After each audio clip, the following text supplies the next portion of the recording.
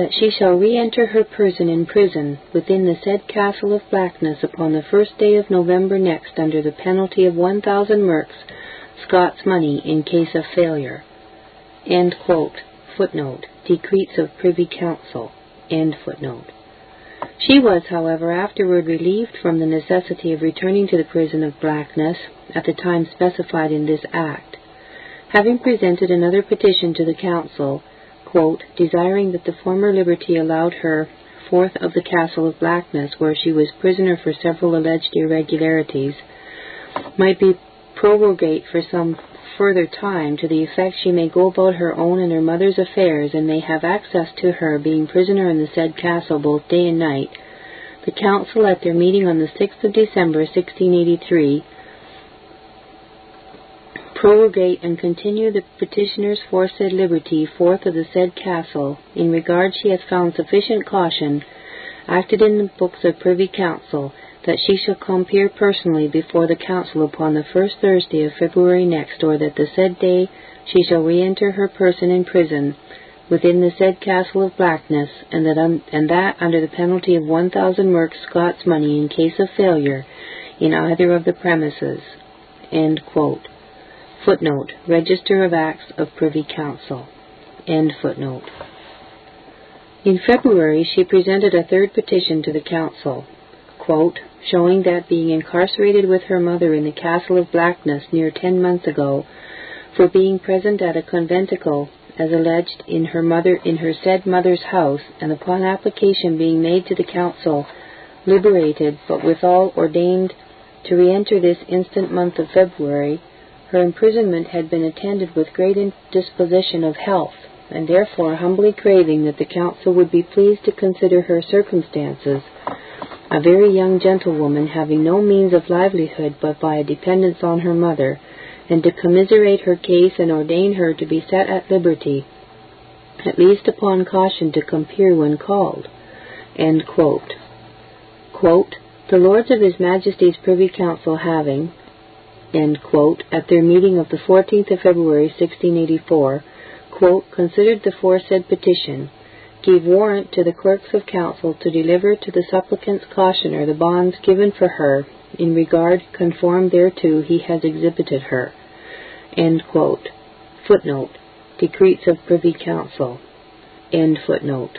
The young lady's trouble, it would appear, on account of the alleged conventicle in her mother's house, was now brought to a close. But her mother's sufferings on the same account were of much longer duration.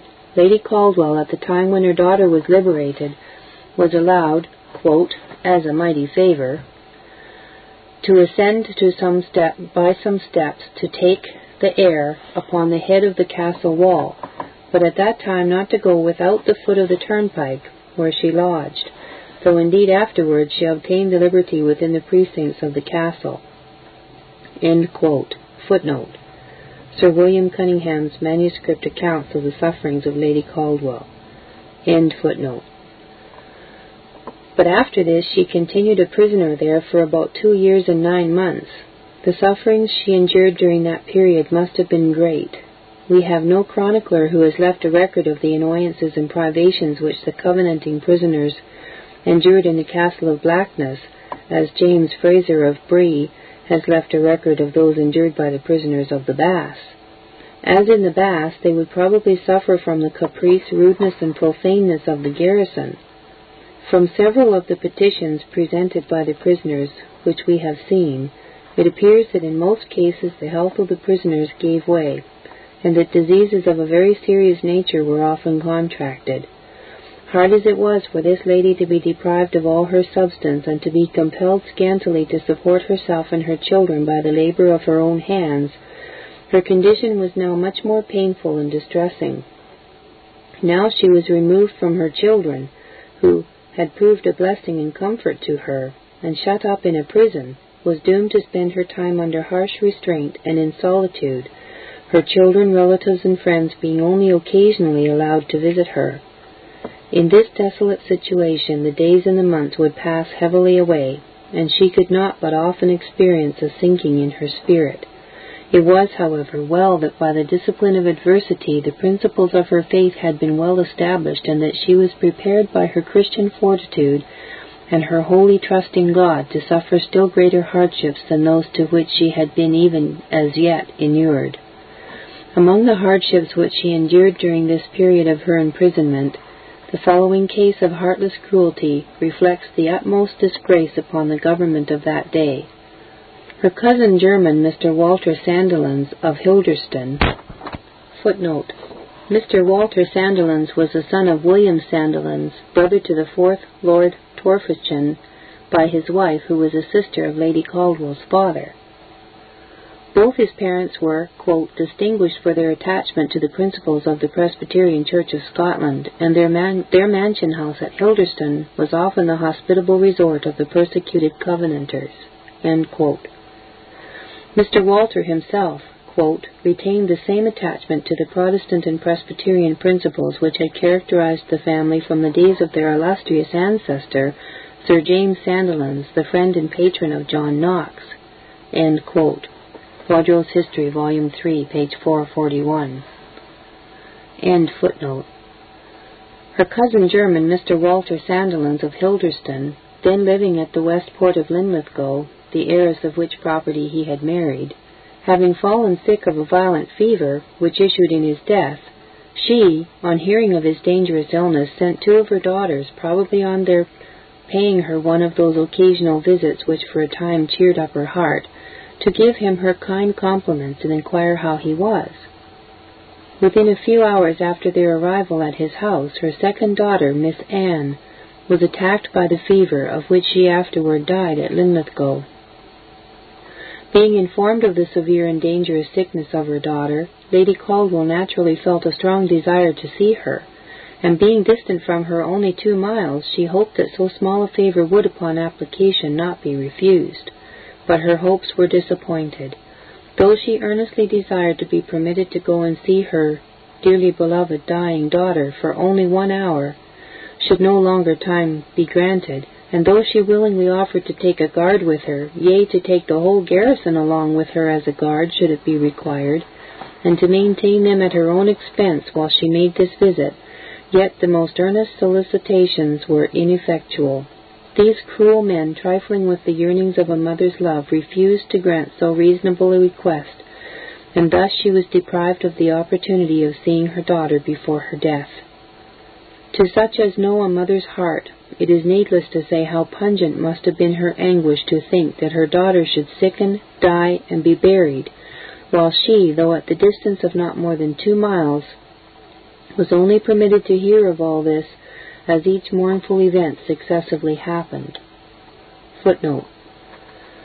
Sir William Cunningham, in his manuscript account of Lady Caldwell's sufferings, which relates chiefly to those connected with her imprisonment in Blackness Castle, concludes thus, quote, as the records of the secret council will vouch a great part of this narration, so Glasgow affords yet many living witnesses of the truth of what is before advanced, in the neighbourhood of Blackness there being several honourable persons yet alive who can bear testimony to it, as well as yet living fellow prisoners. As also the truth of what is said is referred to the declaration of the present Laird of Bedlormy, then Deputy Governor of the Castle of Blackness, upon his word of honour. Yea, there is a defiance given to the challenge to search if he can find among any of the records of the jurisdictions of Scotland if the Lady Caldwell had been impeached or convicted any other way but in the manner already said. End footnote.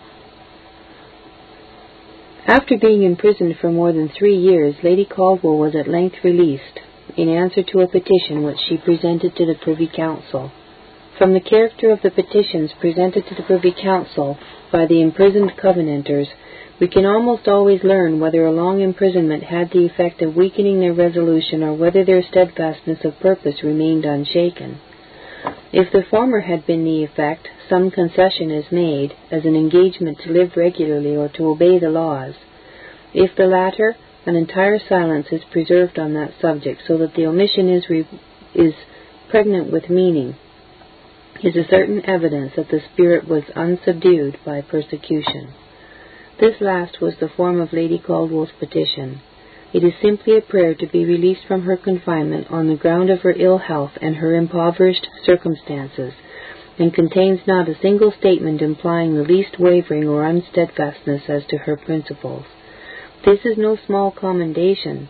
Imprisonment, so far from being a light punishment, may be rendered the most bitter and crushing to the spirit that can be inflicted, and when protracted during months and years, it has not unfrequently subdued the fortitude of men who, in the excitement and activity of actual conflict, have braved death in resisting arbitrary and unhallowed impositions upon conscience. Acting like a slow and lingering torture, it has exhausted the patience of the spirit and laid prostrate its moral heroism. But Lady Caldwell's moral firmness, after an imprisonment of more than 3 years, remained unmoved. She had no attachment to prison walls, to dank and confined air, for she had experienced their injurious effects in exhausting the strength of her frame.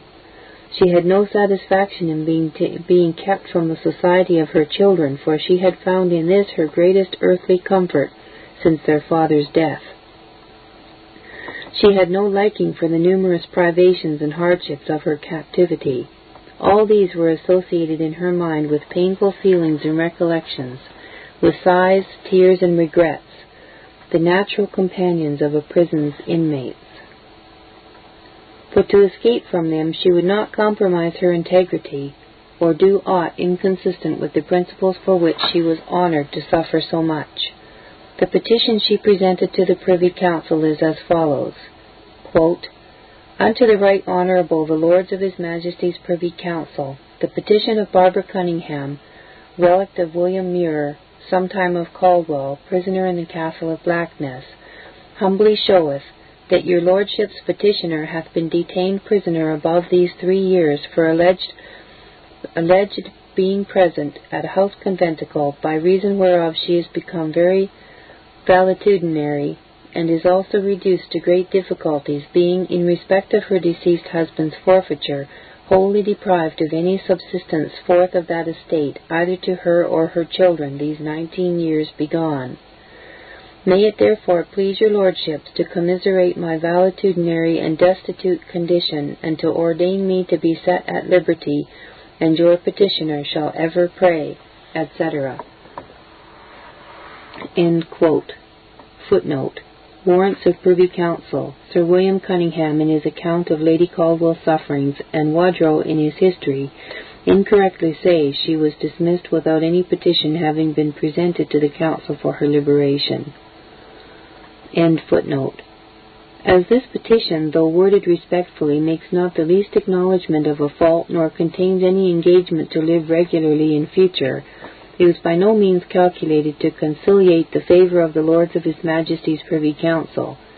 But as James VII was then beginning, with the view of promoting his scheme of introducing popery and slavery into Britain, to profess great zeal for the toleration of Protestant dissenters, the omissions of the petition of the stern and inflexible Covenantress were overlooked, and the following order was issued for her liberation.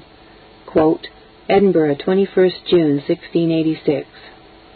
The Lords of His Majesty's Privy Council, having considered the bills presented by Barbara Cunningham, Lady Caldwell, now prisoner in the Castle of Blackness, desiring liberty, upon the considerations therein mentioned, do hereby recommend to the Earl of Linlithgow, Lord Justice General, and Chief Governor of the said Castle of Blackness, to grant order and warrant to set the said Lady Caldwell forthwith at liberty, for which this shall be a sufficient warrant to the said Earl and all others concerned. End quote. Footnote. Warrants of Privy Council. End footnote. According to this order, Lady Caldwell, without coming under any engagement whatever, or even receiving a caution not to offend against the laws in future, was liberated, and after a long separation restored to the bosom of her family. During the remainder of the persecution, which was now drawing to a close, she was permitted to live with her children in peace, and they lived together in the same humble condition as before, earning their subsistence by honest industry. It is gratifying to know that after the Revolution, justice insofar as possible, was done to this worthy lady and her family. The forfeiture of her husband was rescinded by the Scottish Parliament, not only by the General Act of July 4, 1690, rescinding the forfeitures and fines of the Covenanters from the 1st of January 1665 to the 5th of November 1688, in which his name occurs among some hundreds of other names, but by another Act, 19th July 1690, which expressly rescinded it on the ground of its having been pronounced by the Judiciary Court in his absence, which, it is declared, was illegal and therefore from the beginning null and void. Footnote. The Act is entitled Act Rescinding Forfeitures in Absence before the Justice Court preceding the year 1669, and Restoring Caldwell and Kersland and Mr. William Veitch, Acts of the Parliament of Scotland. End footnote. To illustrate further the good inclination of those in high places after the Revolution to do all justice to those who had suffered during the persecution, it is worthy of remark that her then only surviving child, Barbara, footnote, Lady Caldwell's eldest daughter, Jean, who had married Colonel John Erskine of Carnock, died without issue a few years after the Revolution, perhaps in 1695. On the 8th of January 1696, by decree of the Commissary Court of Edinburgh, Barbara Muir, her sister, was discerned nearest of kin to her. Register of Confirmed Testament, 24th of July 1696. End footnote. The only surviving child, Barbara, who had married John Fairley of that ilk, having as heiress and executrix to her father, and Lady Caldwell herself having for her life rent, right and interest, pursued Sir Thomas Dalziel of Binns, grandchild to the donator, before the Lords of Session for payment of the rents of the estate of Caldwell, intromitted with by the said donator or his gratuitous assignees. During the forfeiture, the Lords of Session, on the 5th of December 1705, found Sir Thomas liable not only for his predecessor's bygone actual intromissions, but for the whole rental of the estate from the time his grandfather entered into the possession, and even for omissions. Some of the judges thought the restitution of bygones very hard, but the answer was, Durum est, sed ita lex scripta est. Footnote, that is, it may be hard, but such is the law. Morrison's Dictionary of Decisions, pages 4694 and 4750. End footnote. The case having, however, been carried by Sir Thomas Dalziel to the Scottish Parliament, the decision of the Court of Session was altered on the 20th of February 1707, and Sir Thomas, relieved from his liability for the bygone rents of the estate of Caldwell preceding the term of Martinmas 1688, on account of certain specialities in his case, distinguishing it from other cases falling under the Act Recissory. Footnote, Acts of the Parliament of Scotland, March 20th, 1707. End footnote. From the references made in these proceedings to the subject of this notice, it is evident that she was then alive, but how long she survived we have not been able to ascertain. Lady Colville. Lady Colville, whose maiden name was Margaret Wemyss, was the daughter of David Wemyss of Fingask, and wife of Robert Lord Colville, who succeeded his uncle of the same name in 1662 as second Lord Colville of Ochiltree. In 1671 she became a widow, his lordship having died at Cleish on the 12th of February that year. She had issue to him a son, Robert, who succeeded his father as third Lord Colville of Ochiltree, and two daughters, one, the Honourable Margaret Colville, who was married in 1701 to Sir John Ayton of Ayton in Fife, being his second wife, and two, the Honourable Colville, who was married to the Reverend Mr. Logan, Minister of Tory. Footnote, Douglas's Peerage, Volume 1, page 361. End footnote. The severity with which Lady Colville was treated by the government may be regarded as an involuntary testimony to the fidelity and steadfastness with which she adhered to the persecuted cause of presbytery. She was classed among that quote, desperate and implacable party who keep seditious and numerous field conventicles, and that in open contempt of our authority, as if it were to brave us and those that are in places of trust under us. End quote. Footnote, Wodrow's History, Volume 2, page 238. Other marks of the government's displeasure were fixed upon her, all which in fact were so many badges of honorable distinction. She became early conspicuous as a frequenter of field conventicles, and her name appears among the ladies against whom the government first proceeded on that account, an honour for which she was no doubt indebted to Archbishop Sharp, who, as he resided in Fife, was particularly zealous in his endeavours to arrest and put down the progress of so-called fanaticism within his own borders, and who had a great abhorrence of fanatic ladies.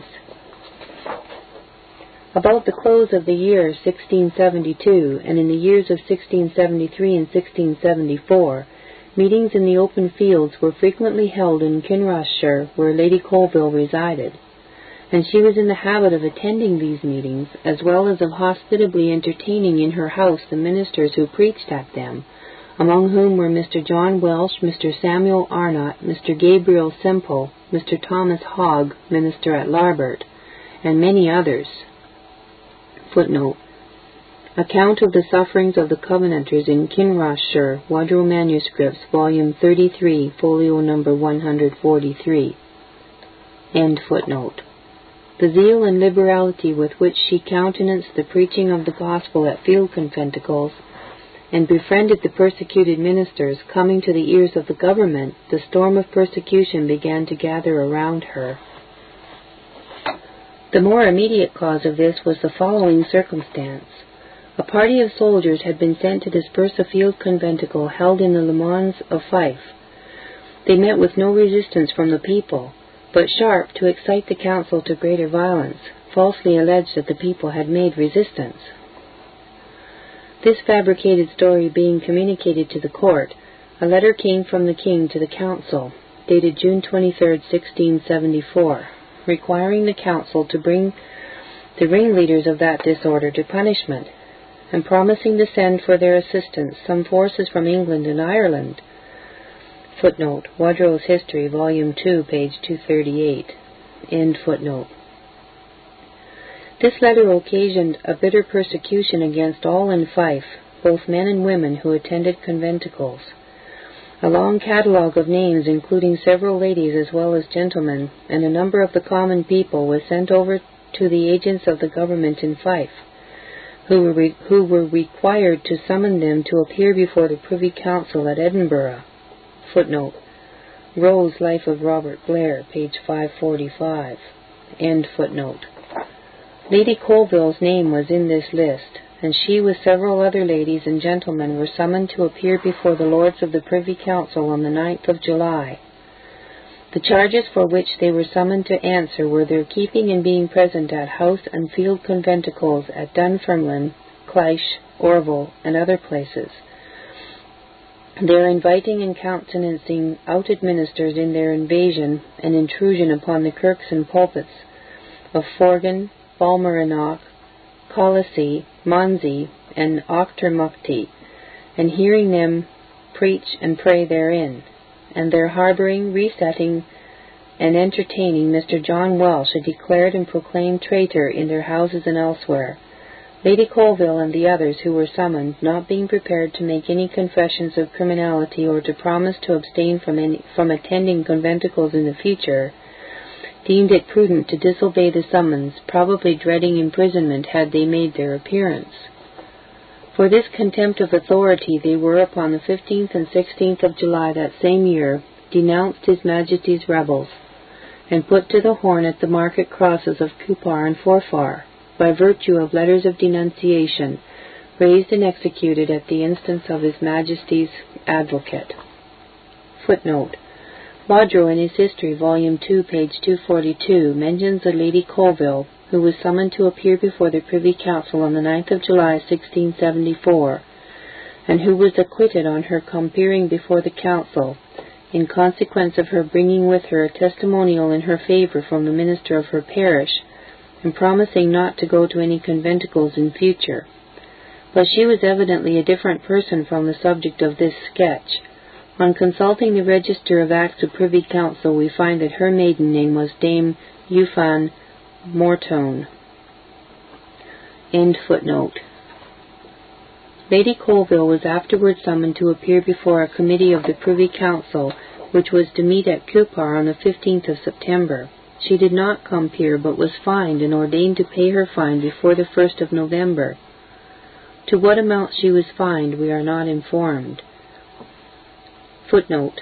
Rowe's Life of Robert Blair, page 551. End footnote. Against this lady the council proceeded still further. On the 6th of August, 1675, they issued letters of intercommuning against her and upward of 100 more individuals, among whom were several other ladies of rank. Intercommuning was a very severe sentence, making as it did every man or woman who should harbor, entertain, or converse with persons intercommuned equally guilty with them. By these letters all sheriffs, stewards, bailies of regalities, and bailiaries, and their deputies and magistrates of burghs are required to apprehend and commit to prison any persons above written our rebels whom you shall find within your respective jurisdictions according to justice as you shall answer to us thereupon. Footnote. Wadrow's History, Volume 2, pages 286 to 288. Mr. John Carstairs, in a letter to Mr. Robert McWard, then in Rotterdam, dated August 6, 1675, says, quote, "This day the letters of intercommuning were passed. If we were in any tolerable frame for such a mercy as, alas, we are not, I would take this furious driving as a token for good, and some presage that their time would be but short." End quote. Wadrow Manuscripts, Volume 59, Folio number 36. End footnote. The letters were proclaimed in Cupar in the beginning of October 1675. Footnote. Rowe's Life of Robert Blair, page 562. End footnote. Perhaps, says Wadrow, quote, "it was every way without a parallel that so many ladies and gentlewomen married should be put in such circumstances. But this was to strike the greater terror on their husbands and other gentlewomen." End quote. Kirkton, in narrating this case, says, quote, "But though the council insisted in their persecutions upon denunciation and intercommuning, so did not our officers and soldiers, who rested not, but upon imprisoning, robbing, wounding, killing the poor fanatics and conventiclers where they might find them, and truly many of our soldiers made persecution not so much a duty of their office as an employment of gain." End quote. Footnote. Kirkton's History, page 363 and 364. End footnote. The concluding part of this extract is perfectly correct, but Kirkton is mistaken when he says that the council, quote, "insisted in their persecution upon denunciation and intercommuning," end quote. So far was this from being the case that in a very severe proclamation against conventicles and other disorders issued by the council on the 1st of March 1676, the magistrates of the several burghs are required to seize upon any persons who were or should in future be intercommuned.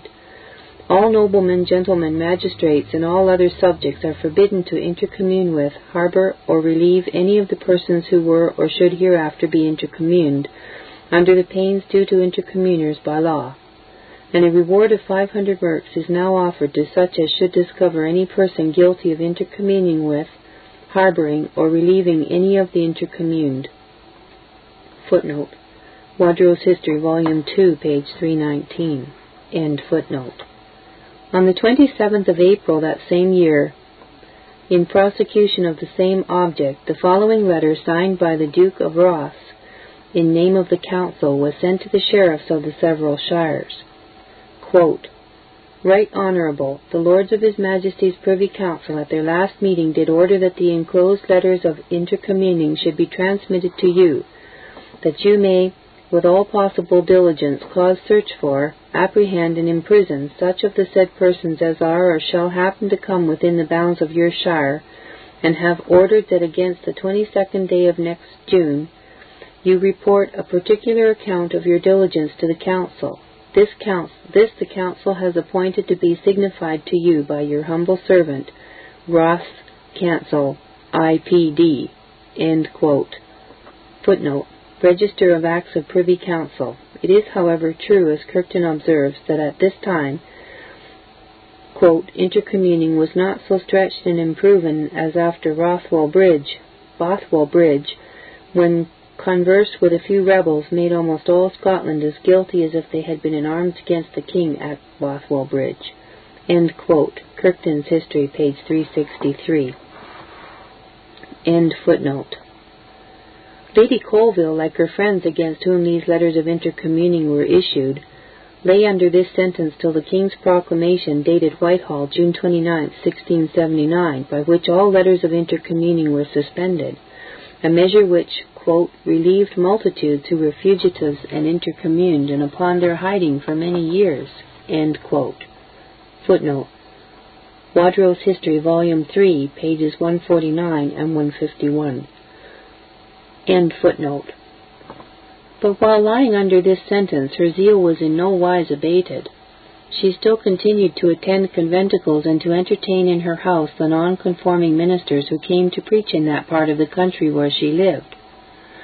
In the year 1677, when no public meetings were held in Kinrossshire for divine worship, except during the night because of the fury of the troopers who lay more than a year and a half in Kinross, meetings for sermon were sometimes held in her house, and her character and principles being well known, she had her own share of the annoyances and severities inflicted by the troopers who perambulated the country to put down house and field conventicles.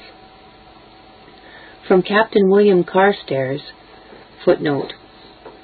Carstairs was a, quote, wretch who earned a living in Scotland by going disguised to conventicles and then informing against the preachers, end quote. Macaulay's History of England, Volume 1, page 237. It was believed that at the time, when the supposed popish plot in England in 1680 excited so great alarm, this infamous man, to get money, lent his aid by false testimony to the execution of several guiltless persons.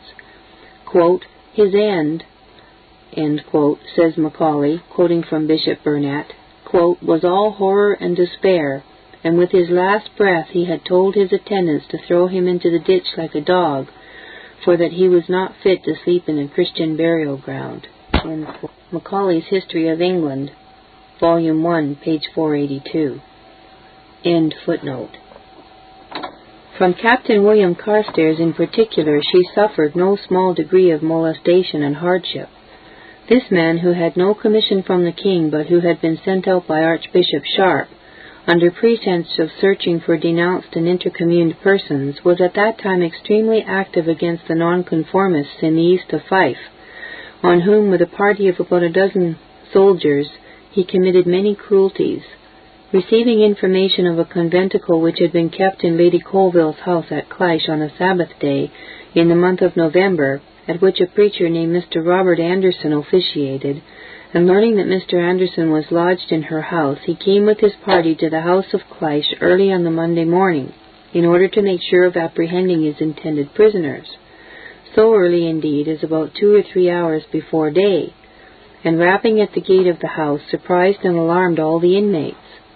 Having made their way into the house, they apprehended Mr. Anderson and Mr. Sethram, the chamberlain, and, quote, broke Robert Steedman's head, who made his escape, and when the captain missed him, he fell into a fit of the convulsion and continued 2 or 3 hours in it. End quote. This proved a very fortunate circumstance for Lady Colville and her son, Lord Colville, who was then a child, for during the time that Carstairs lay in the fit, they made their escape. On recovering, he carried Mr. Anderson and the chamberlain to the toll booth of Falkland.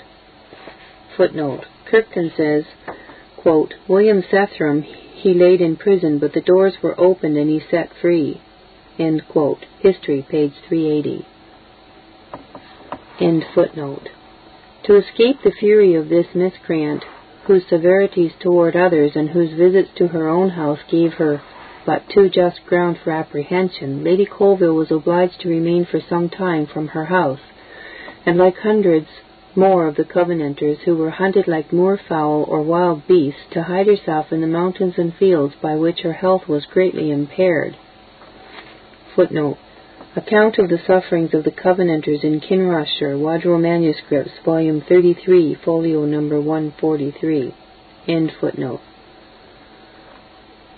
As might be expected of so zealous a Covenanter, Lady Colville preferred having in her family servants whose sentiments in religious matters corresponded with her own.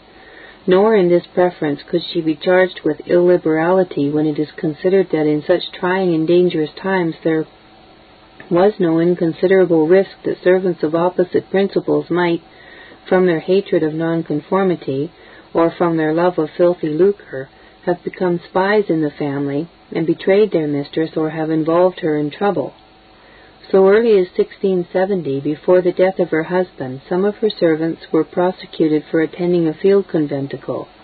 Margaret Morton, her gentlewoman, and Elizabeth Young, her servant maid, having been present at the field meeting held upon Beef Hill in the west of Fife on the 18th of June 1670, which created much noise and greatly exasperated the government, were, along with many others in the shire of Kinross, immediately summoned to appear before the Privy Council, and making their appearance, they, with the rest who appeared, were thrown into prison, where they were kept for a long time. Footnote: Wadrow Manuscripts, Volume 33, Folio number 143, Rowe's Life of Robert Blair, pages 536 to 538. End footnote. 13 or 14 years later, several of her servants, among whom was Margaret Morton, a highly valued domestic, judging from the lengthened period during which she had served her ladyship, were again punished for their Presbyterian principles. From a note of a decree dated December 26, 1683, and July 15, 1684, recorded in the Sheriff Court Books of Fife, at the instance of Mr. John Malcolm, Procurator Fiscal, against several persons for withdrawing from the church, keeping house and field conventicles, etc., we learn that Margaret Morton, gentlewoman to Lady Colville, William Morton and William Young, servants to the said lady, all in the parish of Clysh, were fined each in the sum of £300 Scots, and were reported to have fled. Footnote: Wadrow Manuscripts, Volume 33, Folio number 144. End footnote. To give her son a sound religious education was a special part of Lady Colville's care. Besides instructing him in the common doctrines and precepts of Christianity, it was her endeavour to train him up in the principles of presbytery and of the covenant, which in her judgment were founded on the Word of God, and connected with the honour of her Lord and Saviour. But the comfort and happiness of employing her widowhood in this laudable and delightful task she was not permitted to enjoy. In violation of the laws of nature and society, as well as of the law of God, the Privy Council resolved to take her son from her and place him under guardians and teachers who would instill into him such principles as would meet the approbation of the government. From the strength of the opposition which persecutors have often encountered in prosecuting their scheme for destroying the Church, it has often suggested itself to them that one of the most important means of gaining their object is to prevent the young from being instructed in the persecuted principles. Julian the Apostate, the more effectually to suppress and destroy Christianity, shut up the schools and colleges of the Christians, authorizing only pagans as the teachers of youth, in the confidence that the tender minds of the rising generation would receive at one and the same time the impressions of literature and idolatry. A similar policy was adopted by the rulers of France, who, on the revocation of the Edict of Nantes, commanded the Huguenots that those henceforward born of them should be baptized in the Roman Catholic religion and be placed under instructors who were the enemies of their faith, to be educated in the superstition which they abhorred. The same cruel and tyrannical system was adopted against the Presbyterians of Scotland, to poison the springs and fountains of learning. It was ordained by Parliament so early as 1662 that none should be principal masters regents, or other professors in universities or colleges unless they owned the government of the Church by archbishops and bishops, as then established by the law, and that none should teach any public school or be pedagogues to the children of persons of quality without the license of the bishop of the diocese. Footnote: Woodrow's History, Volume 1, page 267. Presbyterian teachers sometimes attempted to form schools for the education of the young, but they did so at the risk of being imprisoned and otherwise punished, there being always individuals who, from various motives, were sure to inform the government against them. The following quotation from Fountain Hall's Historical Notices, page 294, is a specimen of what frequently happened in cases of this nature. Quote, 2nd June 1681. The private schoolmaster in Edinburgh being called before the Privy Council and complained on by the master of the High Grammar School, one school is far from being able to serve Edinburgh now, there are Mr. Strang, Mr. William Greenlaw, and 2 or 3 others of them imprisoned till they find caution not to teach Latin till they be licensed by the bishop. For several of them were outed ministers, and others who were suspected to poison the young ones with disloyal principles, so that the regents of the colleges defended themselves that many of their young were infected and leavened ere they came to them, and even when they are licensed, not to teach the grammar but only the rudiments and vocables. For then the children may come to that strength as to go on to the high school. End quote. End footnote. But detestable as was the tyranny of these enactments, the government went even still further. The children of Presbyterians of quality were taken from their parents and placed in the hands of such as would educate them in principles which they repudiated as contrary to the Word of God, and to the solemn obligations under which the nation had been brought. On learning the intention of the government to take her son from her and place him under prelatic teachers, Lady Colville determined, as was natural enough, to keep her son, if possible, from falling into their hands, and with this view she removed him out of the way. By this, the indignation of the government being excited, they immediately instituted proceedings against her. In the first place, they fined her in her absence in the sum of 5,000 merks Scots. Footnote, that is, £277, 6 shillings, 6 pence sterling. End footnote. And failing to pay this sum, she was apprehended and imprisoned in the toll booth of Edinburgh. Lord Fountainhall gives the following account of the cause of her imprisonment. Quote, December 2nd, 1684. The Lady Colville is imprisoned in Edinburgh toll booth by the Privy Council for her irregularities, and particularly for breeding up her son, the Lord Colville, in fanaticism and other disloyal principles, and abstracting and putting him out of the way when the Council was going to commit his education to others, for which we have Acts of Parliament as to the children of Papists, which may be extended a paritate to others. End quote. Footnote. Fountain Hill's Decisions of the Lord's Session, Volume 1, page 316. End footnote.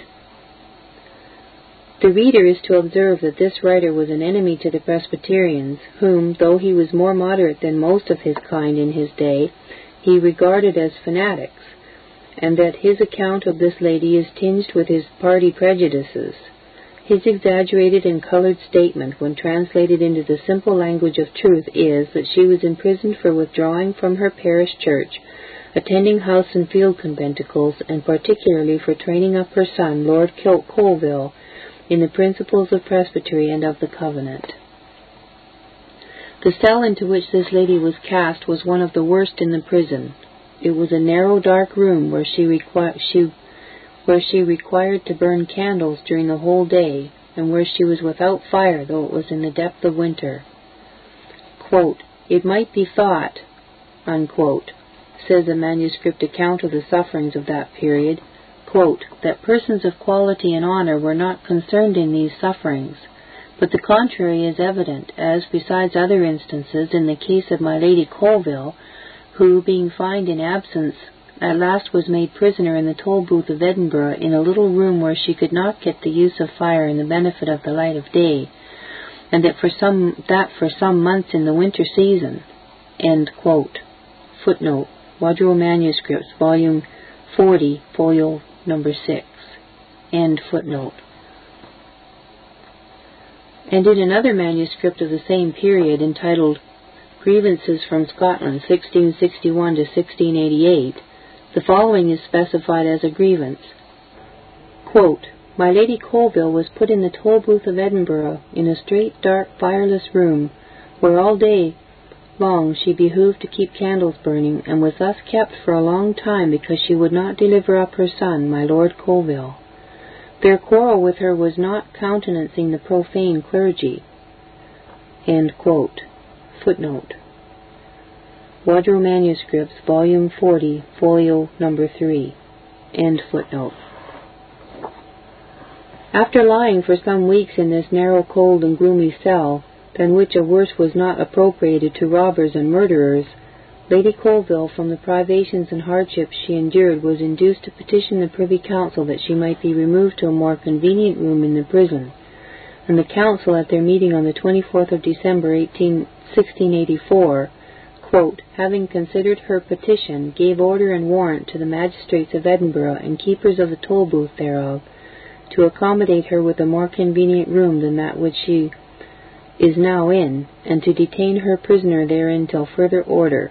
End quote. Footnote: Register of Acts of Privy Council. End footnote. In consequence of this order, she appears to have been removed to a more convenient room in the prison, but in those days the best of the Scottish prisons were cheerless and unwholesome dungeons, and her health soon began to be affected by the harsh treatment to which she had been formerly subjected, and being driven to the mountains to shelter herself from a ruthless soldiery. Her constitution had been greatly shaken, and it did not now possess vigor enough for the endurance of a rigorous and tedious imprisonment. After she had been shut up for nearly 3 months, her bodily indisposition became so great that her life was in danger. In these circumstances she presented a petition to the Privy Council, which was supported by the testimonial of a physician, praying that she might enjoy a temporary release for the recovery of her health, but containing no admission of the justice of her imprisonment, nor any engagement that in matters of religion she would in future live and act as the government were pleased to dictate.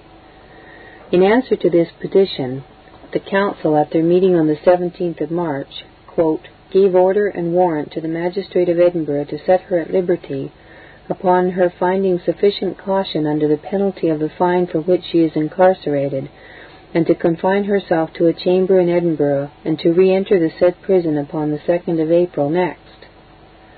End quote. Footnote: Register of Acts of Privy Council. End footnote.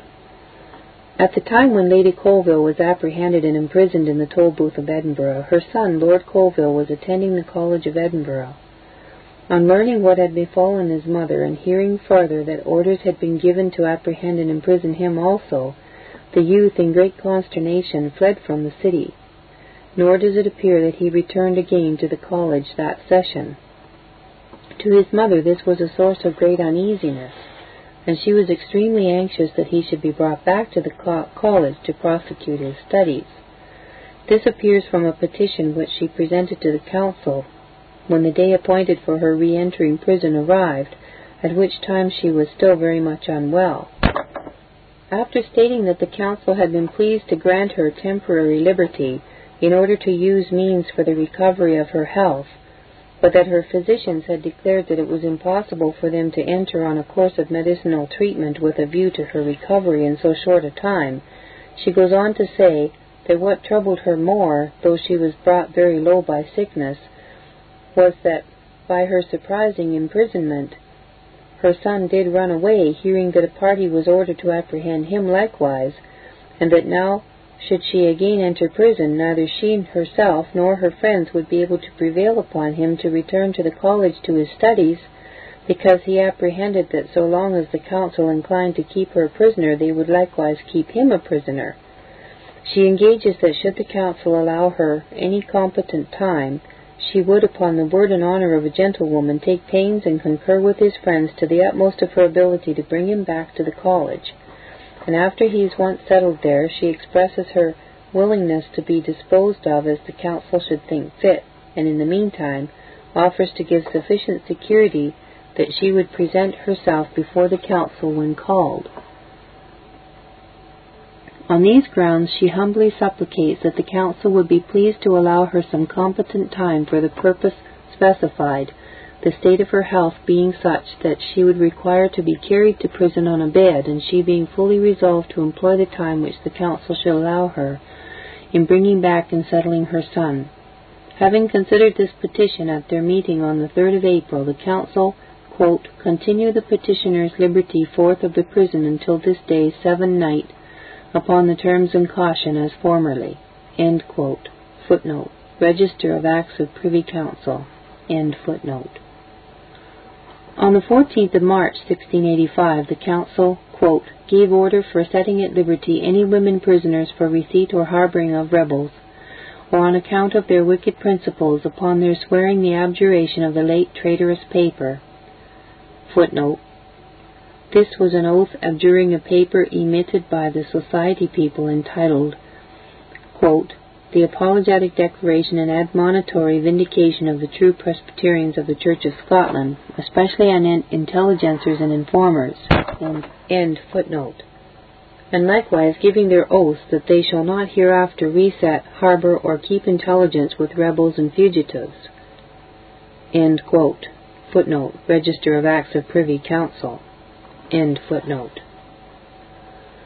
But this act was intended to apply exclusively to such imprisoned women as belonged to the Society people or Cameronians, and as Lady Colville did not belong to that party, this act brought her no relief. There is, however, another consideration, the cupidity of the government, which accounts for the greater leniency shown toward these Cameronian women than toward this lady.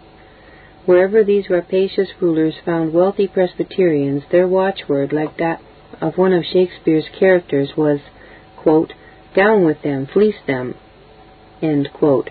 And getting them once within their grasp, they did not quit their hold till they had stripped them of all or much that they possessed.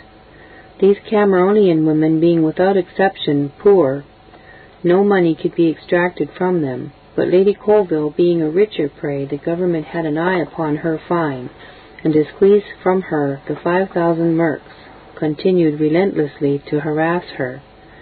At their meeting on the 16th of April, the Lords of His Majesty's Privy Council, quote, grant warrant to His Majesty's advocate to raise a protest before the Council against the Lord Colville and his mother for disorders, end quote. And at the same meeting, they, quote, grant warrant to the clerks of the council to receive caution from the Lady Colville for her re-entering prison within the toll booth of Edinburgh when called under the penalty of 5,000 merks. End quote. Footnote. Register of Acts of Privy Council. End footnote. She appears to have given bond for her appearance before the council on the 21st of April, and the council at their meeting on that day continue her liberty upon her, again finding security under the penalty contained in her former bond, to appear before His Majesty's High Commissioner upon the last Thursday of that month. Whether she appeared before the High Commissioner on the day appointed, it is not said, but if she did, she does not appear to have given him the satisfaction which he required. For the council at their meeting of the 30th of April, quote, gave order to Patrick Graham, captain of the town of Edinburgh's company, to apprehend her, and to see her re-entered prison within the toll booth of Edinburgh. End quote. Footnote. Register of Acts of Privy Council. End footnote. This is the last notice of Lady Colville which we meet with in the records of the Privy Council. Whether the order was executed, or if it was, how long she continued to be in prison, we are not able to ascertain. In reviewing these notices of Lady Colville's history, it is pleasing and interesting to find that severe as was the treatment which she experienced, it had no effect in inducing her to make any unworthy compliance in order to be set at liberty, or in order to obtain a relaxation of the severity of her imprisonment. She repeatedly petitioned the Privy Council on one occasion for a better room, on another for a temporary release on account of her bodily indisposition, on another for a further prorogation of the term of her liberty, but these favors she never asked on dishonorable terms. Rather than do this, she was prepared to suffer the slow and lingering torture of a prison, a proof how well established the principles of her faith were, and that she possessed no small degree of Christian resolution. This is the more worthy of commendation when the weak and sickly state of body to which she was reduced is concerned. But whatever were her sufferings at the hands of men, the reflection that these were endured in the cause of Christ, that it was for her steadfast adherence to Him that she was denounced a rebel, intercommuned, maligned as a fanatic, fined, and thrown into a dark and unwholesome prison, would yield her true satisfaction.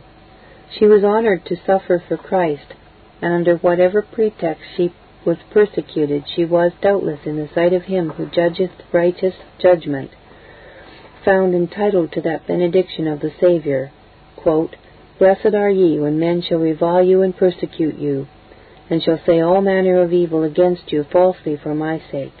Rejoice and be exceeding glad, for great is your reward in heaven.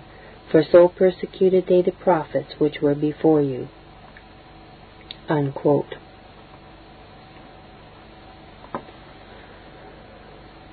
Catherine Rigg, Lady Cavers. Catherine Rigg was the eldest daughter of Thomas Rigg of Atherny by his wife Margaret Moneypenny, daughter of Mr. Moneypenny of Pitmilly, Esquire. Footnote. Lamont's Diary, page 115, compared with Douglas's Baronage of Scotland, page 223. End footnote. Her ancestors on the father's side were distinguished for their ardent zeal and active labors in promoting both the First Reformation from Popery and the Second Reformation from prelacy.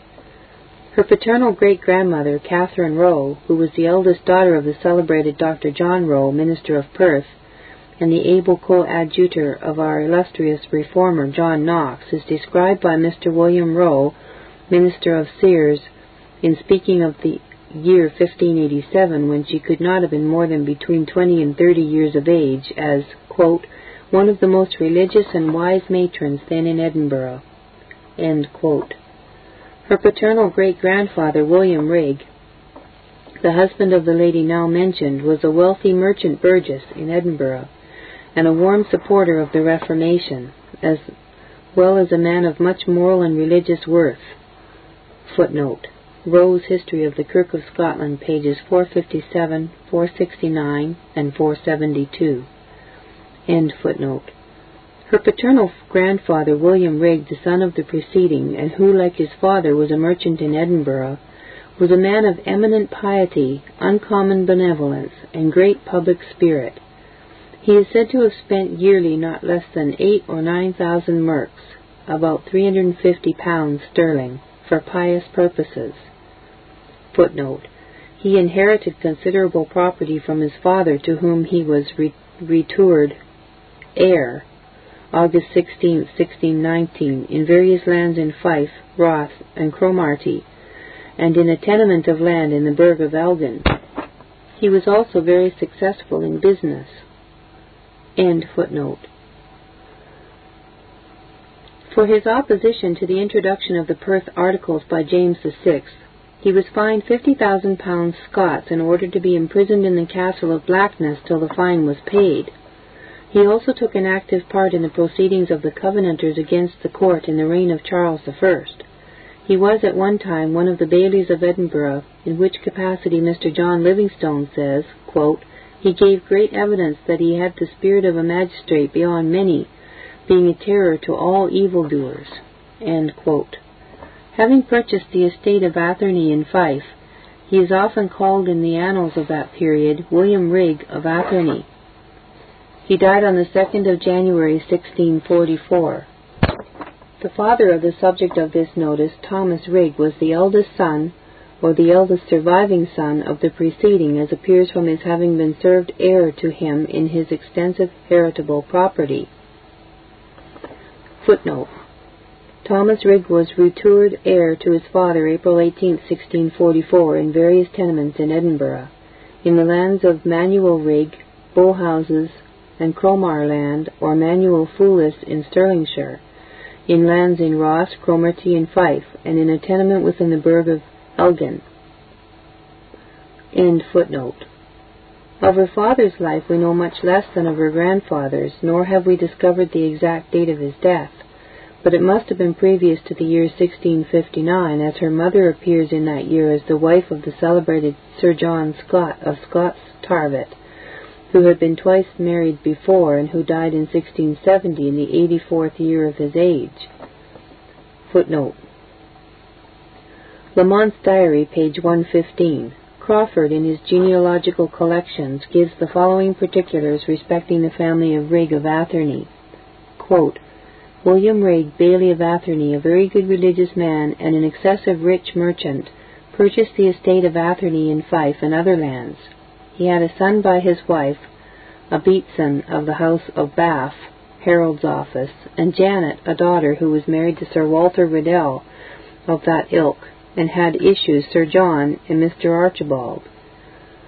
Another daughter married to Mr. John Skene of Halyards had issue, etc.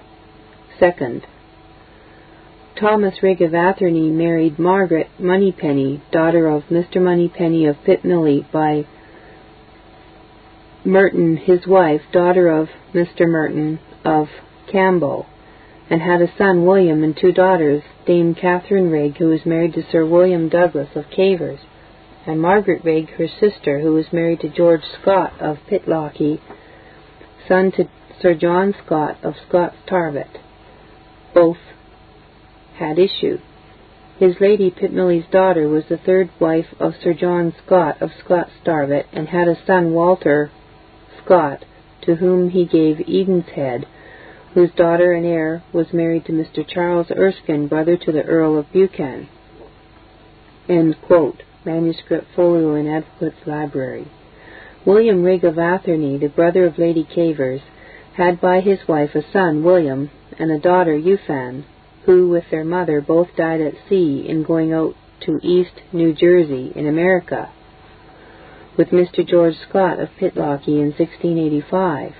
In that disastrous voyage, about 70 died by a malignant fever which broke out in the vessel, and the names of Lady Atherny, her daughter Euphan, and her son William appear on a list of those who thus perished. Wodrow Manuscripts, Volume 36, numbers 65 and 66, and Volume 33, Folio number 117. In the Commissary Records of Edinburgh, 24th November 1693, there is registered the quote, the testament, dative, and inventar of the debts pertaining to Umquil, William and Euphan Rigg, lawful children to the deceased William Rigg of Atherny, sometime residenters in Edinburgh, who deceased at sea in a voyage to East Jersey in the month of in 1685 years, faithfully made and given up by William and Sarah Rigg, lawful children to the deceased Mr. Walter Rigg at Athelstaneford, and Patrick Hepburn, writer in Edinburgh, husband to the said Sarah, for his interest. Walter Alexander and Catherine Rigg, lawful children to the deceased James Rigg, merchant burgess of Edinburgh. Only executors, datives, discerned as nearest of kin to the said defuncts, by decree of the Commissars of Edinburgh, as the same of the date of the 3rd of May, 1693, in itself at more length bears. End quote.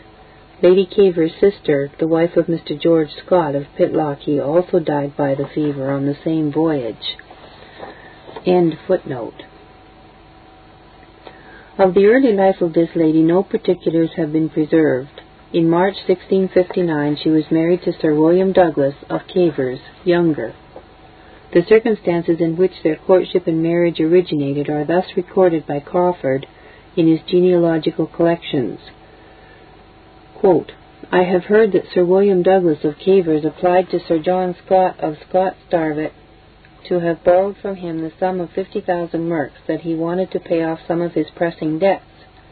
Sir John told him that he could not do it himself at present, but there was a young gentlewoman at his house who had just as much portion in ready money as he wanted to borrow, and he did not know but both the lady and her portion might be at his service. From this hint Sir William made his application and addresses to Miss Catherine Rigg, and obtained the lady in marriage soon after that. End quote. Footnote. Manuscript folio in Advocate's Library. End footnote. Crawford adds, quote, a mighty religious good woman she was, as any could be in her time. End quote. Both Lady Cavers and Sir William, who was a man of principle, adhered to the cause of the ministers ejected in 1662. Footnote. The minister of Cavers, Mr. James Gillan, was among the number of the ejected ministers. He died in 1688. The circumstances connected with his death are thus recorded by Kirkton.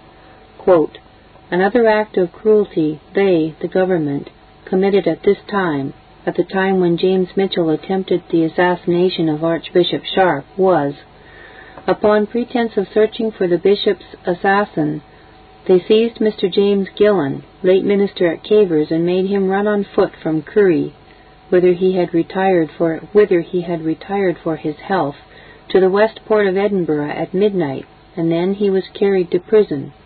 And when the council found the mistake, they did indeed suffer him to go to his chamber, but his cruel usage disordered him so that within 2 days he died.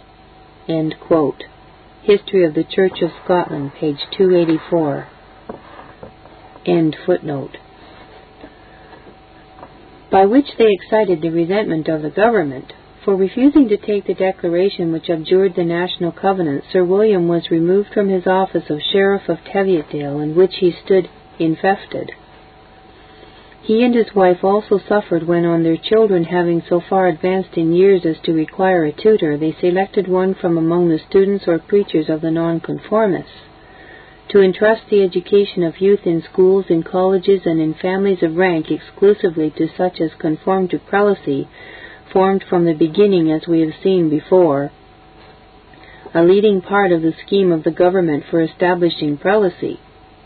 And to enforce the laws enacted in reference to this matter, a proclamation was issued by the Privy Council on the 1st of March, 1676, forbidding all persons in future to entertain any schoolmaster, pedagogue, or chaplain for performance of family worship who had not license to do that effect under the hands of the respective bishops of their dioceses, under the penalty of 3,000 merks to be extracted for each nobleman, and 1,200 merks for each gentleman, and 600 merks for a burgess or any other subject, for each such offence as they should be found guilty in the premises.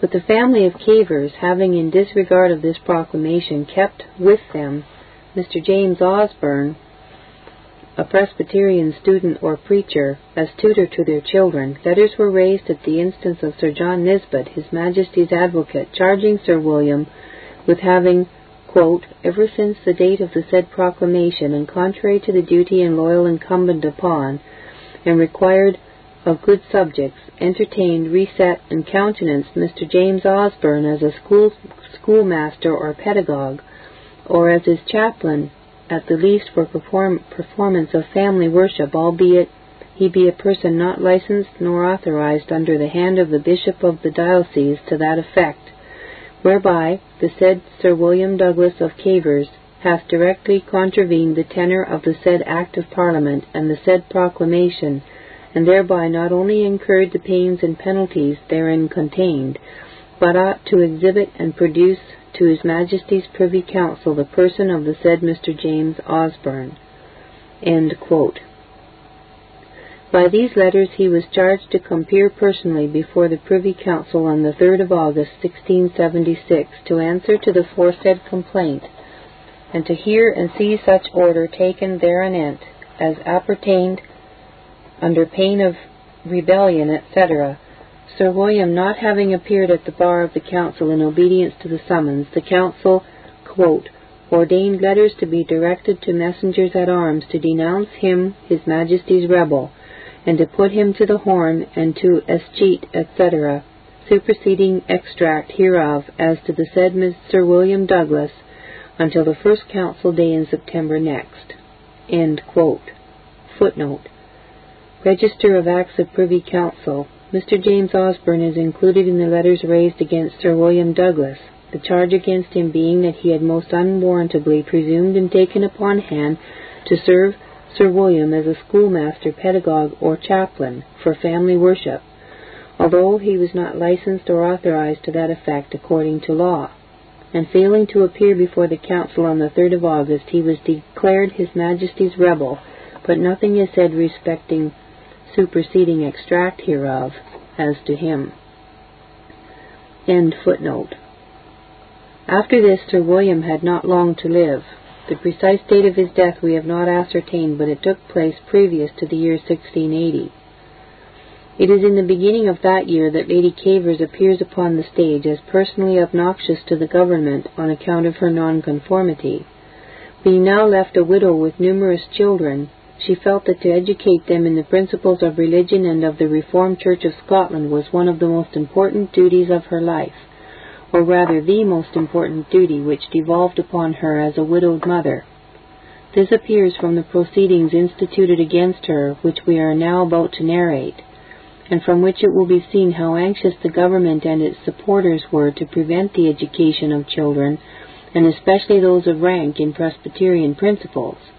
It appears that Thomas Douglas, brother to her deceased husband, Sir William Elliot of Stobes, Mr. Archibald Douglas, minister at Seaton, or possibly Salton, and Mr. Richard Douglas, advocate, had been nominated and appointed tutors to William, her eldest son, who succeeded his father, and to Archibald and John, his brothers, conformed to a gift of tutory granted to that effect, to which office they were preferred by His Majesty's Exchequer, upon express and full consideration that the complainers would be careful, and not only of the said minors' persons as being their nearest relations, but of their education as peaceable, loyal, and good subjects, and which was thought to be of considerable consequence to His Majesty's service, that family having a great interest in the shire of Roxburgh where they live, and considering that Dame Catherine Rigg, Lady Cavers, their mother,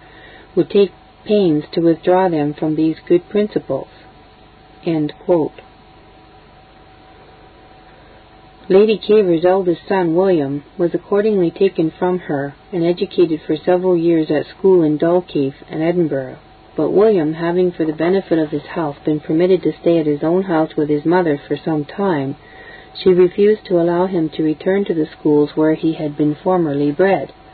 At the same time, she refused to deliver up to the tutors her other two sons, Archibald and John, who were still within the years of pupillarity, not, of course, because she was hostile to their receiving a complete education and every accomplishment suitable to their station, but because she wished their education to be conducted under her own eye. And so long as they were with her, she did not fail to instill into their minds the principles of presbytery and of the covenant. This gave great offense to the tutors, and letters were raised against her at their instance to compel her to deliver up to them her children.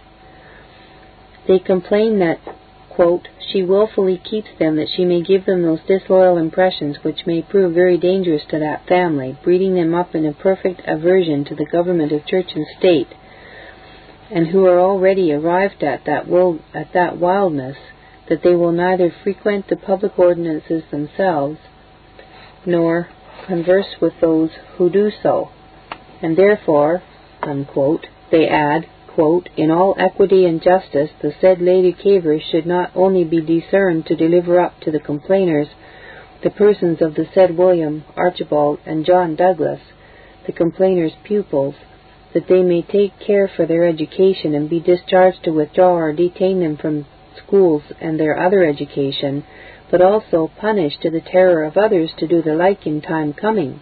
End quote. She was charged to appear personally before the Privy Council on the 27th of January 1680, to answer to the premises and to bring with her exhibit and produce the persons of her 3 sons above named, and to hear and see herself discern to deliver them up to their tutors, or else to show a reasonable cause to the contrary. And further, to hear and see such other order taken in the foresaid matter as shall appertain under the pain of rebellion. In obedience to the summons, she appeared personally before the council to defend herself. After having heard and considered the libel and the answers made thereto, the lords of the council discerned and ordained her to deliver to the pursuers the persons of the said William Archibald and John Douglas, their pupils, and to do so within the course of 8 days, to be educated as they should order, and if need be, ordained letters of warning upon a charge of 6 days to be directed for that effect. Footnote: Decreets of Privy Council. End footnote. Nearly 2.5 years after this, Lady Cavers was brought to still greater trouble on account of her Presbyterian principles. From what has been already stated, it is evident that she had embraced the cause for which the ejected ministers suffered with too warm a zeal to attend the curates. But this was not the only thing which rendered her obnoxious to the persecuting rulers of the day. She had besides attended conventicles held in the part of the country where she resided, and had even permitted them to be held in her own house. She was, moreover, in the habit of hospitality, entertaining the proscribed ministers who happened to be in that part of the country, and she retained as her servants some whom the government had denounced rebels. The strong sympathy and support thus given by one in her station to the cause of suffering nonconformity did not escape the notice of the evil instruments of the government in the district in which she lived. Among those who, in that district, signalized themselves as persecutors was Adam Urquhart, the Laird of Meldrum, who was made a Justice of the Peace in Roxburghshire in May 1679 to assist Henry Kerr of Graydon, Sheriff Depute of that county, in repressing and punishing such disorders as withdrawing from the parish churches and attending conventicles. Nor did these men want spies and informers to assist them in this work of oppression. In the list of those whom they oppressed on account of religion, Lady Cavers occupies a prominent place. Her conduct they observed with eager scrutiny. Her recusant delinquencies they carefully noted down, and transmitted an exaggerated report of them to the lords of the Privy Council, who were glad to find an occasion against her, in the hope of being able to extort from her a heavy fine. While living peaceably at her own house, attending to her household and maternal duties, she was, in 1682, disturbed by the harsh intrusion of the rugged messengers of the law, with letters raised against her at the instance of Sir George Mackenzie, His Majesty's advocate. In these letters she is charged with, quote, keeping and being present at conventicles, harboring, resetting, entertaining, intercommuning, and corresponding with declared rebels and traitors, and disorderly and irregular persons, end quote. After stating that by the laws and acts of Parliament of this realm, these were, quote, crimes of a high nature and severely punishable, end quote, the letters, which contain a mixture of truth and falsehood, proceed as follows. Quote, nevertheless it is of verity that upon the 1st, 2nd, 3rd, and remanent days of the months of August, September, October, November, December of 1679, upon the 1st, 2nd, 3rd, and remanent days of the months of January, February, March, and remanent months of the year 1680 and 1681, and upon the 1st, 2nd, 3rd, and remanent days of the months of January, February, March, April, and May last, one or other of the days of the months of the said years, Dame Catherine Rigg, Lady Cavers, having been present at divers conventicles in the shires of Roxburgh and Selkirk, and several other places where she hath heard Mr. Matthew Selkirk, a vagrant preacher, Mr. Donald Cargill, and Mr. Gabriel Semple declared traitors, Mr. Thomas Douglas, Mr. Samuel Arnott, Mr. Archibald Riddell, and Mr. James Osborne, preach, expound Scripture, pray, and exercise the other functions of the ministry. Footnote. Field conventicles were frequently held in those days in the parish of Cavers. The hollow dells and rocky recesses of the hill Rubber's Law, which is situated in the lower division of the parish, were the haunts of the persecuted Covenanters, and not only the place but the very stone on which the volume of God's Word was laid when the celebrated Alexander Pedden declared its truths to a large congregation there assembled, is still pointed out. New Statistical Account of Scotland, Parish of Cavers. End footnote.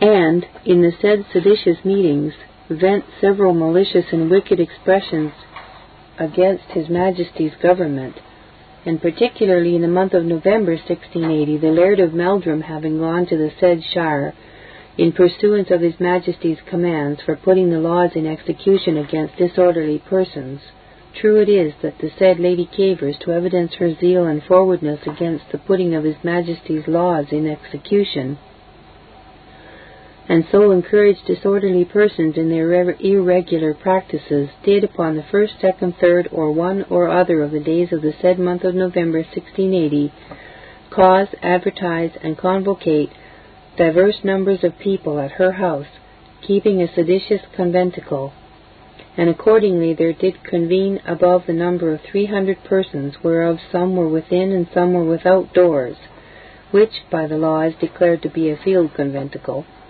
at which seditious meeting the said Mr. Matthew Selkirk, one or other of the foresaid persons, traitors, vagrants, disorderly ministers, did intimate a fast to be kept at the said house in November for Philippa's good success against the Laird of Meldrum.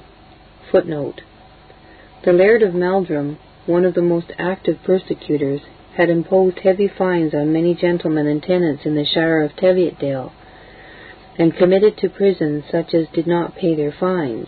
It was calculated that he had uplifted in fines from that shire not less than £10,000.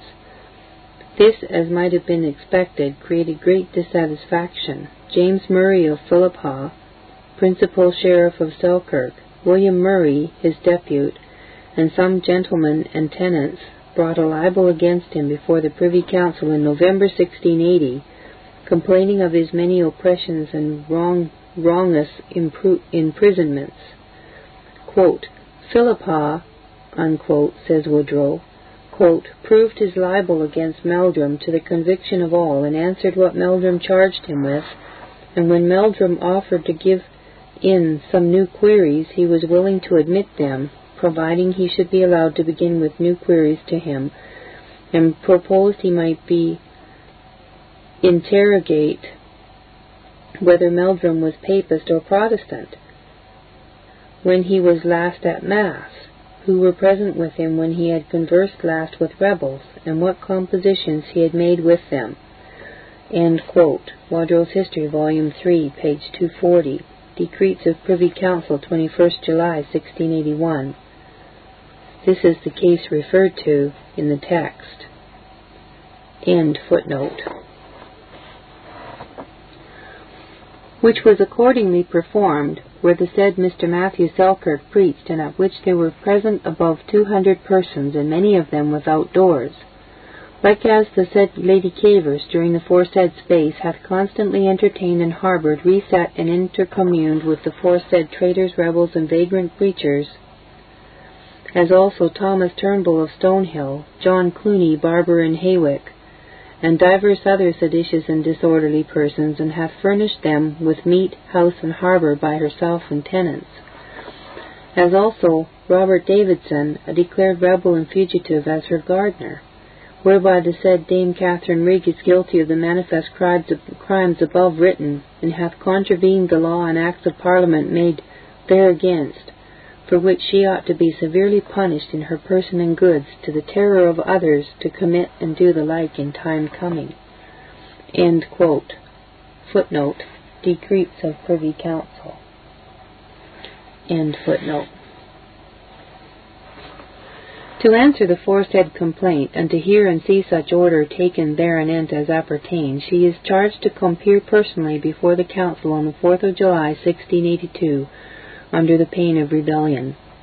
Her case came before the Council at their meeting on the 4th of July, but she disobeyed the summons, and on her being oft times called and not compeering, the Council granted, quote, certification against her ordaining her to be denounced His Majesty's rebel." End quote. Afterward, however, upon application to the council, she was, quote, "reponed against the said certification upon her finding caution to compere before the council on the 13th day of November instant." End quote. On that day, the council having met and her case being again called, she compered with a procurator to plead in her defense. Her libel was read and answers were made to it by her procurator in the presence of the council. But, not satisfied with these answers, the lords of the council ordered her to be brought before them.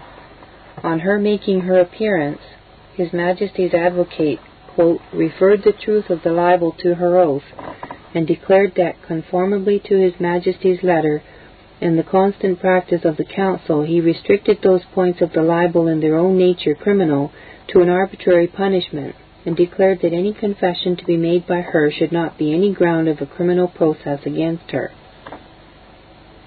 End quote. But she refused to give her oath. The ground upon which she was required to depone upon oath was the Second Act of the Parliament of 1670. Footnote. See this act in Wodrow's History, Volume 2, page 167. End footnote. And the King's letter in 1674, just now referred to, restricted the punishment in the case of such as confessed their non-conforming delinquencies to an arbitrary fine. It was the opinion of Sir George Lockhart, an eminent lawyer of that day, delivered in a case exactly similar, that the above Act of Parliament, though it might compel her to depone against others, could not compel her to depone against herself, and that, quote, "she behooved first to have a remission past the seals, and the King's letter was not equivalent thereto." End quote. Footnote. The case in which Sir George Lockhart delivered this opinion was that of Edmiston of Duntraith, who, on the 30th of June 1681, was fined in 9,000 merks and sentenced to lie in prison till it was paid, for refusing to depone with respect to his conversing and intercommuning with a denounced fugitive minister, with respect to his having been at field conventicles, and with respect to his calling the proceedings of the Privy Council arbitrary and tyrannical, on all which points he was urged to depone both from the Second Act of the Parliament of 1670 and from the King's letter in 1674. Sir George Lockhart employed in defence of his client the argument stated in the text, but it was repelled, and Edmiston was holden as confessed for not deponing, and fined. Fountainhall's Historical Notices, Volume 1, page 301. End footnote. But the Privy Council took a different view of the matter. Upon her refusal to give her oath, quote, "the Lords of Council, considering that the crimes libelled were of a very high nature, and that in construction of the law she, by reason of her refusing to depone, was understood to be guilty of the whole crimes libelled, did therefore fine her in the sum of 9,000 merks Scots money, and ordained her to be carried to prison until she should have made payment, or found caution to pay the same, to His Majesty's cash-keeper, and found caution for her future good behaviour. But if her former cautioner obliged himself under the penalty of £1,000 sterling to produce her upon the Thursday next, the 16th of November, before the Council, the Lords allowed her to stay out of prison till that day." End quote. Footnote. Decreets of Privy Council. End footnote. Having found this security, she was in the meantime set at liberty. On the 16th of November, her surety, quote, "conformed to his bond, produced her at the council bar," end quote. But she having neither, quote, "made payment of the fine imposed upon her last council day, nor given bond for her future good behaviour, the Lords of Council ordained her to be committed prisoner to the Tolbooth of Edinburgh until Monday next, and recommended to General Dalziel the said day to cause transport her from the said Tolbooth of Edinburgh to the Castle of Stirling by a party, and appointed the governor of the said Castle of Stirling, or his deputy, to receive, keep, and detain her person in sure ferments until further order from the council." End quote. Footnote. Decreets of Privy Council. End footnote. This order was duly executed, and she continued in prison till the close of the year 1684, with the exception of a few weeks' liberty granted her for the benefit of her health. Quote, "Her case was indeed very hard," unquote, says Wadrow, quote, "to say nothing of her shining virtue and singular piety, and her being chargeable with nothing but simple nonconformity with prelacy, and no ways concerned in anything against the government, nor could once be supposed to be." End quote. Footnote, Wadrow's History, Volume 4, page 54. End footnote. How she and her children were maintained during the period of her imprisonment we are not informed. She had a jointure of £150 sterling from the rental of the estate of her deceased husband, for the support of herself and her 5 younger children, but of this she was deprived, the rents of her tenants being arrested for the payment of her exorbitant fine, which was more than her income from her jointure amounted to for 3 years. This Reformation audio track is a production of Still Waters Revival Books. You are welcome to make copies and give them to those in need. SWRB makes thousands of classic Reformation resources available, free and for sale, in audio, video, and printed formats. It is likely that the sermon or book that you just listened to is also available on cassette or video, or as a printed book or booklet. Our many free resources, as well as our complete mail-order catalog, containing thousands of classic and contemporary Puritan and Reform books, tapes, and videos at great discounts, is on the web at www.swrb.com. We can also be reached by email at swrb@swrb.com, by phone at 780-450-3730, by fax at 780-468-1096, or by mail at 4710-37A Avenue, Edmonton, that's Edmonton, Alberta, abbreviated capital A, capital B, Canada, T6L3T5. You may also request a free printed catalog.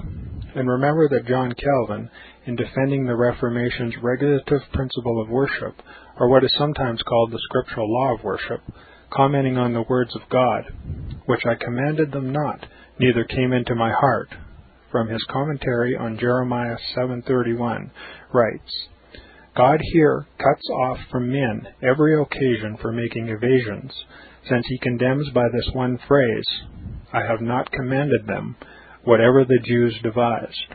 There is then no other argument needed to condemn superstitions than that they are not commanded by God. For when men allow themselves to worship God according to their own fancies, and attend not to his commands, they pervert true religion. And if this principle was adopted by the Papists, all those fictitious modes of worship in which they absurdly exercise themselves would fall to the ground. It is indeed a horrible thing for the Papists to seek to discharge their duties towards God by performing their own superstitions. There is an immense number of them, as it is well known, and as it manifestly appears. Were they to admit this principle, that we cannot rightly worship God except by obeying his word, they would be delivered from their deep abyss of error. The prophet's words, then, are very important, when he says that God had commanded no such thing, and that it never came to his mind, as though he had said that men assume too much wisdom when they devise what he never required, nay, what he never knew.